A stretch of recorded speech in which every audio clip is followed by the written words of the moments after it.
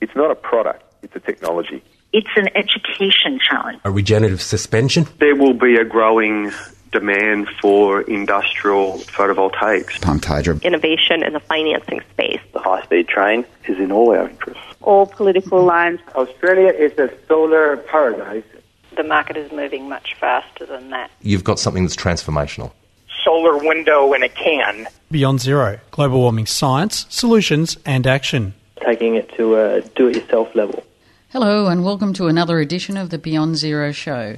Recorded in the studios of 3CR Melbourne, syndicated around Australia on the Community Radio Network and podcast on the internet at bze.org.au and 3cr.org.au and whatever podcasting app you choose to use. And don't forget you can also follow us on Twitter at BZE Tech Show. My name is Kay Wenigal and I'm joined by my co-hosts Laura Perry and Michael Steindl. Morning, Kay. Morning, Mike. Good morning. How are you both? Very well this morning. Excellent. Good to hear. Today we're going to be speaking to Dr. Bonnie Monteleone, who founded the non-profit Plastic Ocean Project Inc. in 2012 and works at the University of North Carolina, Wilmington. Dr. Monteleone also mentors students involved in marine debris research. Besides Plastic Ocean Project Inc., she's coordinator for Cape Fear Rise Above Plastic Through Surfrider, volunteer for the UNCW Marine Mammal Stranding Program, is a member of the Algalita Marine Research Foundation, is a Five Guys Institute ambassador, manages NC monofilament recovery and recycling receptacles at John Mercer Pier, and contributes to Plastic Ocean's blog site. Whew, that's quite a mouthful. How do you have time to do all that? You know, it's just pure passion. And as you're rattling them off, I'm just having these little blips of when I started and the people that I've been involved with from all different corners of this issue of plastic in the ocean. And so it's been a journey, but one that there's comfort in number, and there are plenty of people that are really passionate about fixing this problem with plastic pollution, and I look forward to sharing, you know, the things that I've witnessed and the reason why there's a real sense of urgency, just like with climate change. We really need to figure out what we're doing with this plastic because it's doing a lot of damage. Absolutely, it's quite frightening, and as I was looking through the sort of work that you've done, it became more and more frightening, actually, not less. Dr. Monteleone, I understand you've always had a love of water, which actually led to your interest and concern about this topic of the amount of plastics in our oceans. Yeah, it really started, I'm from landlocked Elmira, New York, which is a small town in central New York. We're, you know, good 200 or 300 miles away from the ocean, and it wasn't until I was 5 and seeing the ocean for the very first time that it captivated my soul, and from that moment on, I told everyone that, you know, when I grow up, I'm going to live near the ocean, and so that has gone beyond living near it, but actually living on it at months at a time. You take things to extreme, I think. I got a little of that going on. My mother's accused me of that many times. Well, one thing on your blog that really, really hit home to me was when you talked about 3 million tonnes of plastic that's created. 300 million? Mm-hmm. Didn't I say that? 300 million tonnes of plastic that's created each year in the world, and it's growing. It grows at about 8% annually. So now we've just crossed the 300 million. You know, it'll go up again at the end of this year. And the real sad part of it is the fact that most of it, or half of it, is used for single-use or short-time use plastic. So plastics that are designed to be used for just a few moments and then discarded. And, of course, the downside of that is it's not designed to go away anytime soon. In fact, it's designed to stay for centuries. So when you think of every piece of plastic that you ever used, it's probably still on the planet somewhere. It just doesn't decompose. It does not decompose. And in fact, when I first started my research, I started talking with a polymer chemist, and And he's like, Bonnie, what's the big deal? The plastic is accumulating out in the middle of the ocean. It's not hurting anyone. So he went back to his office, and I started firing him pictures of, marine life ingesting and entangled and, just horrific wounds and slow, painful deaths caused by plastic. Well, this gentleman's a sailor, so he came back to my office, and he said, burn it. It's the only way to destroy it. You cannot chemically destroy the plastics other than putting it under intense heat. So that's part of the reason why it persists so long. You just said a moment ago that there's 8% growth. How does that compare to population growth? Is it reflective, or is it that we're just consuming more and more? I would have to say we're consuming more and more. So even though we're figuring out ways to reduce our use, we have a lot of people, especially like myself, that bring my own coffee cup, bring my own bag, bring my own drinking vessel. It's still the numbers climbing. And so I think part of it's population growth, absolutely. But also the industry just keeps coming up with new little fandangle ways to sell plastics because it's cheap to make, and it's really it's cost effective for them to make it because there's great financial gains because it is so cheap and they can sell it for a lot more. Bonnie, is your focus mainly on the plastics in the ocean, and what percentage of that 300 million tonnes is getting into the ocean? Not my research, but some recent research that came out that did analysis on estimates that are probably flowing into the ocean due to runoff. They estimate between 8 to 12 million metric tons of plastic ending up in the ocean just from runoff. And that's not including, what's left on the beach or what people are purposely dumping into the ocean from ocean goers, and also the stuff that's lost at sea, through cargo ships. So 80% of it is estimated to be going into the ocean from runoff. So we really can't blame, people that live on the coast or the ocean goers. It's all of us. It doesn't matter if you live on a mountain, because rivers lead to rivers that lead to the ocean. And anything you see on the ground has the potential of ending up in the ocean at one point. There's a website, Adrift, I think it's called, an Australian website done by someone in Canberra. And that shows you a picture of the world, and if it allows you to drop a piece of rubbish on anywhere around the world, and then it shows where it ends up in the ocean. And because there's 5 Gaias around the world, aren't there? That I think you've got a website. Yes. Yes, 5. So there's 5 gyres. Gyres. It's the same word, but they're essentially circulation systems, and they're all connected. So all the oceans are connected, and I like to equate it like our human blood. It has to keep moving. That's how you keep away infection, and that's how you keep the nutrients getting where it belongs. And so, unfortunately, when these plastics come down our rivers and end up in the ocean, they get caught up in these circulation systems, and they estimate to take about 6 years to travel around some of the gyres, and then slowly they migrate towards the center. And the center of these gyres are typically becalmed areas. They're known as the doldrums. Sailors don't like to find themselves in the doldrums because there's very little wind and current. And therefore they can get stuck for some time in those regions if they don't have a motor or fuel for it. So it's become a huge problem in these very remote regions. And I have been to 4 of the 5. And I have to tell you, it is depressing. It is depressing when you are thousands of miles away from land and you're pulling in your surface sampler, and every single sample, we've now sampled over 122 samples, and every single one of them contains plastic particulates. So now, mind you, it's only about a handful that we're collecting in an hour, but the sampler is about 1 meter across, and it only samples about 15 centimeters deep. So we're just taking just a drop of water in essence, and we're finding plastics. I've also referred to them as a form of cancer, right? I mean, if this was a human body, it would be a sign of a serious problem. And it is. And this is just on the surface of the water you're talking about with those gyres, isn't it? That most of it is just sitting on the surface? Yeah, and that's, because the ocean can be, miles deep, it's very difficult to really figure out what's going on in the water column. So the only way that we have, or the technology we have right now, is to do these surface samples to get some kind of estimate of how much plastic there is in the ocean. And so just from the work that Five Gyres Institute has done, and I joined them in a sail from Rio de Janeiro to Cape Town, South Africa.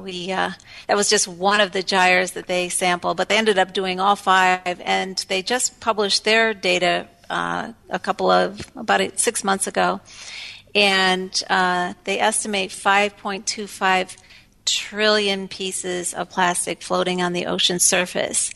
And I just want you to keep in mind that not all plastics float. So that's just the plastics that float. Yeah, I've seen firsthand the cause of plastic onto the beach. It was quite devastating. And it's really, really something that needs to move past. There is some solutions come across in research, turning plastic and landfill into fuel. A diesel fuel, as I understand. Can you tell us a bit about this? Well, I would have to say that this is the silver lining. I have researched just about every type of solution that they've come up with so far, and being a solution to getting rid of plastics.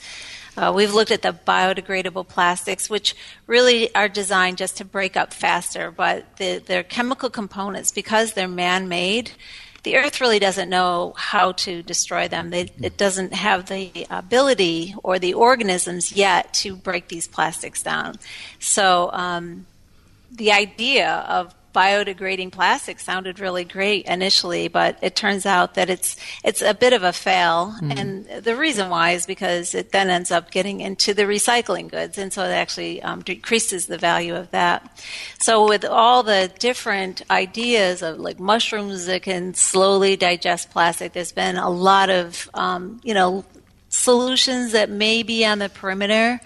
But really, if we were to emulate what nature does, nature does a closed system, right? So it produces plants out of soil, right? Soil and water and sun. And then when that plant dies, it's the same thing that destroys it and turns it right back into the soil. Well, that's what we need to do with this plastic, is we need to take it and turn it back into petroleum and natural gas, because that's what it started from, right? So a lot of people aren't even aware of what plastics is made out of. So we're taking a limited resource, we're turning it into plastics, we're turning into 300 million tons this past year, and that plastic will be here for, centuries. So it's not a closed system. And what we're doing here at UNCW is we're working with an industry that has figured out a way to not only turn it back into oil, but to do it at a energy gain, which has been the biggest pushback to this technology, is that it took as much energy to turn it into oil as you got in return. So, if you think about what you have to do to it, you have to heat it, right? It has to be put under an enormous amount of heat, and then it's compressed. So you're talking about something that's under a lot of pressure. So whatever this technology is has to be extremely durable, has to have perfect fittings, and then you have to have an energy source in order to make it viable. This particular company called PK Clean has figured out a way to use the methane that builds up from the plastic melting. Now, that's a huge distinction between burning it, like my professor friend said, right? But in the same sense, using heat to melt it, turn it into methane, which the methane then heats the furnace that melts the plastic. So it's a complete closed system. And in return, we get about 80% oil out of the plastics that we put in. So it's a pretty good return. I'd say that's an excellent return. Certainly is. You're listening to the Beyond Zero Technology Show with Dr. Bonnie Monteleone talking to us from America. For those that have just joined us, you can catch these podcasts on BZE or 3CR. Dr. Monteleone, you're just stepping backwards a bit from that solution you're offering there. Obviously, you're main interest is plastics in the ocean, but in order to stop that, I assume your focus is on not letting them get there in the first place. Besides actually processing the plastics like that when we've made them, what other research have you done or considerations to actually not using plastics in the first place, or better life cycles apart from converting it once we have produced it? Well, if you are asking me about the particular product that it makes, there's plenty we can do besides putting it in the combustion engine. We're looking at turning it into asphalt. So just in my county alone, we use about 7,000 gallons of bunker fuel in order to make roads. So imagine taking plastics and turning it into roads. To me, that sounds pretty sexy, right? But if you're asking me about maybe not making the plastics in the first place, which I'm a huge proponent for, yes, then I would strongly urge your listeners to look at hemp. Mm-hmm. So hemp was used a lot back in the 1800s. In fact, that's what rope was made out of, right? That's yes. what denim blue jeans were made out of hemp, and it was actually a better product than cotton. And it grew faster, and it required less water. So, given our situation with, water being the next oil, right, then it's a really good thing to look at, and especially because we can make plastics out of hemp. We can make just about anything out of hemp. So I would love to see that industry come back. So hemp could be turned into your milk bottle or your plastic cup? Yes, and it can be even turned into fuel. So it is another incredible, just like petroleum. I mean, we can't knock it too hard because we use it for everything, from the paint on our walls to the carpeting on our floors to what we put in our gas tank, right, to the bumper on our car. I mean, so, it would be really great if we could figure out a way to, perhaps make the same type of products, but maybe some that don't require as much time to disintegrate. Yeah. Hemp's been discussed over a number of decades now, but it doesn't seem to have taken off. Is there any reason for that? There's several reasons. One in particular, in the United States, they actually banned the growth of hemp. So, so that would slow it down, wouldn't it? Yeah, that's one of the reasons why. And, there's been some speculation as to why. One was, so when hemp and cotton were competing, the cotton industry had better lobbying groups in order to push it through, because the hemp, of course, is equated to marijuana. And even though it is not the same strand, it got lumped into the same laws that prevent the growth of it. So that's part of it. I just wanted to jump back forward again because I'm really interested in this fuel topic. So we have all this plastic in the ocean and all through our landfill and so forth. We know that. Is the process that you were speaking of before, turning it into diesel, is it an energy efficient process? So the answer is yes. And the company that we're working with has the patent on how they utilize the methane, right? So that's part of the reason why this particular company stands out from the others. The other is the fact that they are doing continuous feed. So previous companies would put a batch in, heat it up, melt it, and then cool it down and then put another batch in. So that's obviously very energy intensive. So we're starting to figure out ways where we can actually make the product, the desired product, and use it as its own energy source. So yeah, it's so let me back up a little myself, because it sounds too good to be true, right? I mean, that's part of it. In fact, I just met with a senator yesterday, and he says, Bonnie, it's really great, but it just, I don't know, it sounds too good to be true. And I was told that if it is, it's probably not true. And so I said, I agree with you 100%. There's always something, and it is obviously very difficult, or everybody would do it. right? So it takes some very high-end engineering, in order to produce the technology to give us the desired product. But that said, every bit of it can be used. So some of the other byproducts that I haven't mentioned is paraffin. So the way this company is working it now, they're actually taking the paraffin and putting it back through the system and creating more oil. Well, we have 17 candle companies in my state. So imagine if we're taking plastics and now turning it into paraffin wax, which, most people think candles are made out of, beeswax. But the reality is even the petroleum industry has a corner on that market as well. So, and then other byproducts would be there is some residue that's left over that's about 5%. And that residue can be sold to cement companies as filler. And even my polymer chemist said that could be sold back to the plastics industry as filler. So to me, this sounds really great, and it does sound almost too good to be true. So what we did was we approached this company and asked them if they would give us or make us a tabletop reactor for us to be an independent study on the claims that they are making. So as of January, they built us a reactor, and we now have it here at the university. And we have an engineer student that's working on it, so giving him an amazing opportunity to learn about this technology hands-on, right? Mm-hmm. And it makes incredibly beautiful oil.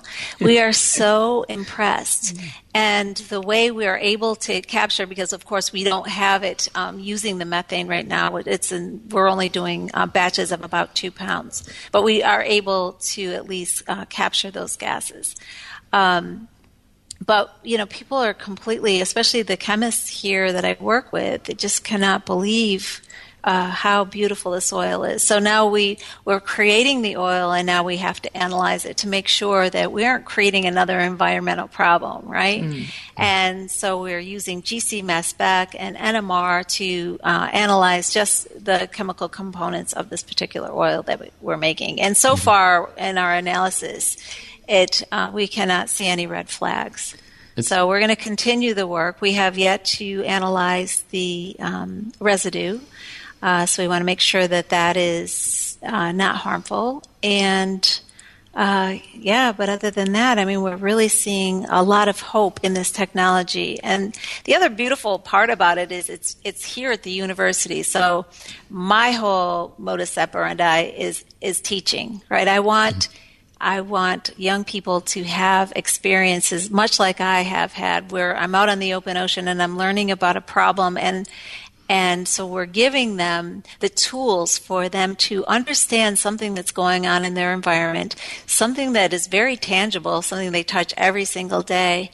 And then it is overwhelming. I could tell you some horror stories of what I've seen related to plastics, but to also give them this opportunity of hope. And when you give young people hope, just get out of their way. That's all I got to say, because they are taking it to the next level. That I can't tell you how exhilarating that is to hear, and particularly given that this is a Science and Solutions program, it's just perfect. We've only got a couple of minutes left. Could you briefly tell our listeners the difference between the different types of plastic? We see these numbers 1 to 8 on them, and also put in context the microbeads and the concern about those, just in our last couple of minutes, Dr. Leon? Oh, sure. Yeah. So, when I talked a little bit about recycling in the beginning, now our number 1s and 2s, so those are the most profitable in the waste stream, right? So those are your water bottles and your soda bottles, and then your detergent bottles and your shampoo bottles are the number 2s. So those can go back into the recycling arena, right? So PVC is number 3, right? Those are your pipes that are in your house for the most part, or your shower curtain even. And the 1s and 2s are so valuable because they're so stable and they don't leach into the food. Is that the essence of it? Actually, I wish I could tell you that's true, but it's not. No, it's just the makeup of the plastics are in such a way where they're much easier to break down and turn into yet another product. Okay. Now, I will tell you about recycling is that you have to use 50% virgin plastics in order to get the value out of the recycled plastics. So even that is not a very efficient system. But it's just basically the chemical compounds that are associated with the 1s and 2s. They're more simplistic than the ones that are higher. So low density polyethylene. Number 3 is PVC. Number 4 is high density polyethylene. And then 5 is polypropylene. So those are your bottle caps, right? Those are some of the containers, your forks, spoons, and knives, some straws.